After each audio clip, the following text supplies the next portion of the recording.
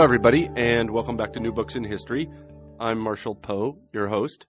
Each week we pick a history book that we find particularly interesting, and we interview the author of that book.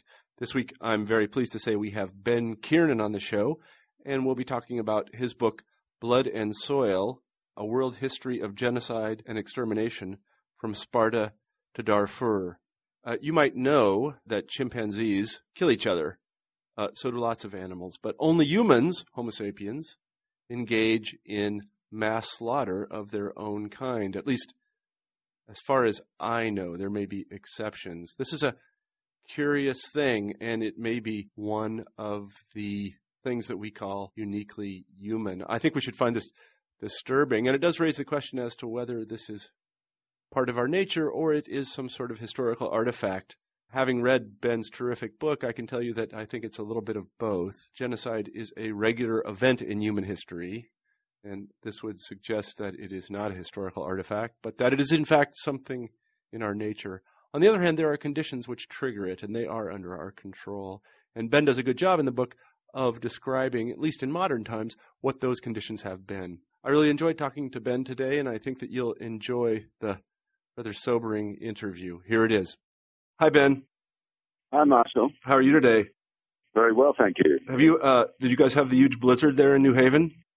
Yes, we've had a big snowfall, but it's sunny now and snow's melting. It looks good out there. Yeah, we always here in the Midwest we think that you people on the East Coast are wimps. That's basically the word. I should tell our listeners that we're talking to Ben Kiernan today, and we'll be discussing his book, really terrific book, Blood and Soil, A World History of Genocide and Extermination from Sparta to Darfur.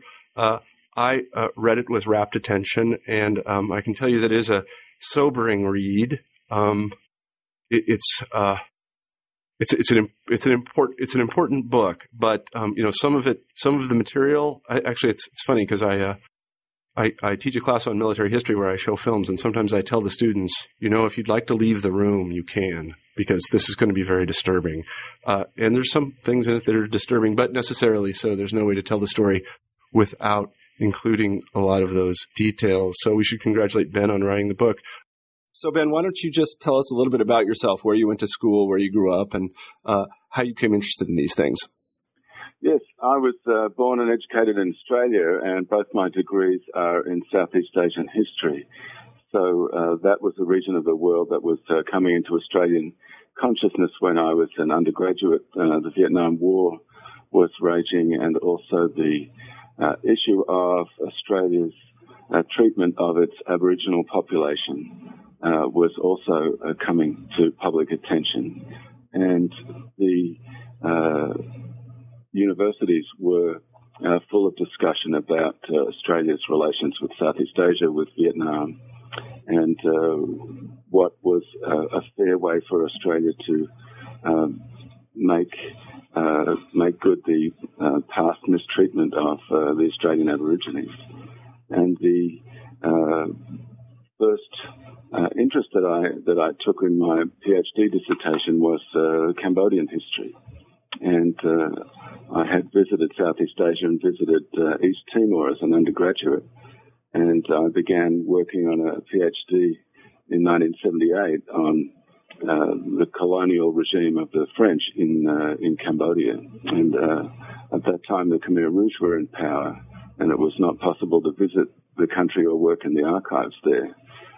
So I began to do some research in France in the colonial archives and found that a French scholar had just almost completed a PhD dissertation on the colonial period, and I switched my topic to working on the Khmer Rouge regime and its rise to power. Mm-hmm. So my PhD dissertation was called How Pol Pot Came to Power, mm-hmm. which I completed in Monash University in 1983. Mm-hmm.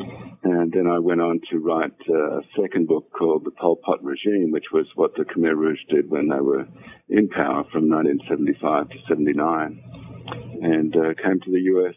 in 1990 and continued to work on that. I published that second book in 1996, and at the same time began a research project to document the crimes of the Khmer Rouge in that period in the late 70s, called the Cambodian Genocide Program.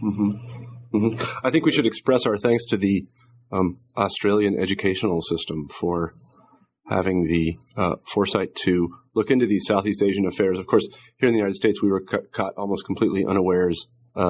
Even after we were in Vietnam, we really didn't know what we were doing. But so kudos to your advisors or whomever pushed you in that direction, or to yourself for pushing yourself in that direction. Well, Australia really does have a terrific level of scholarship on Asia, particularly on Southeast Asia, but China as well.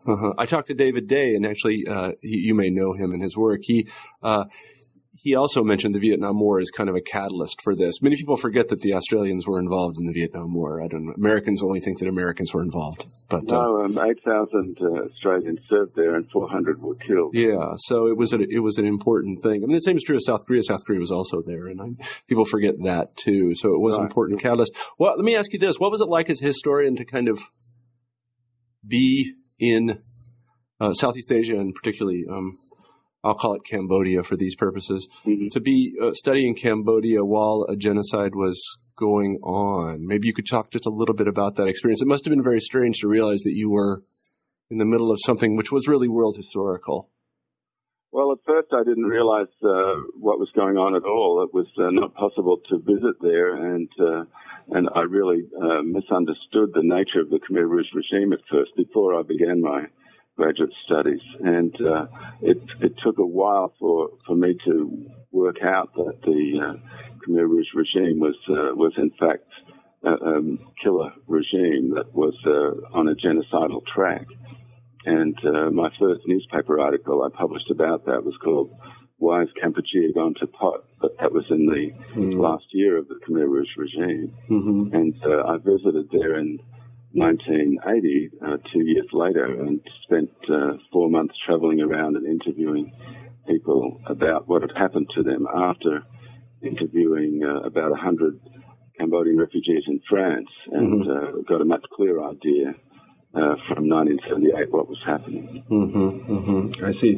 So it must have been quite a shock to you to learn what had actually happened. Yes. It certainly was not what the end of the war was expected to bring.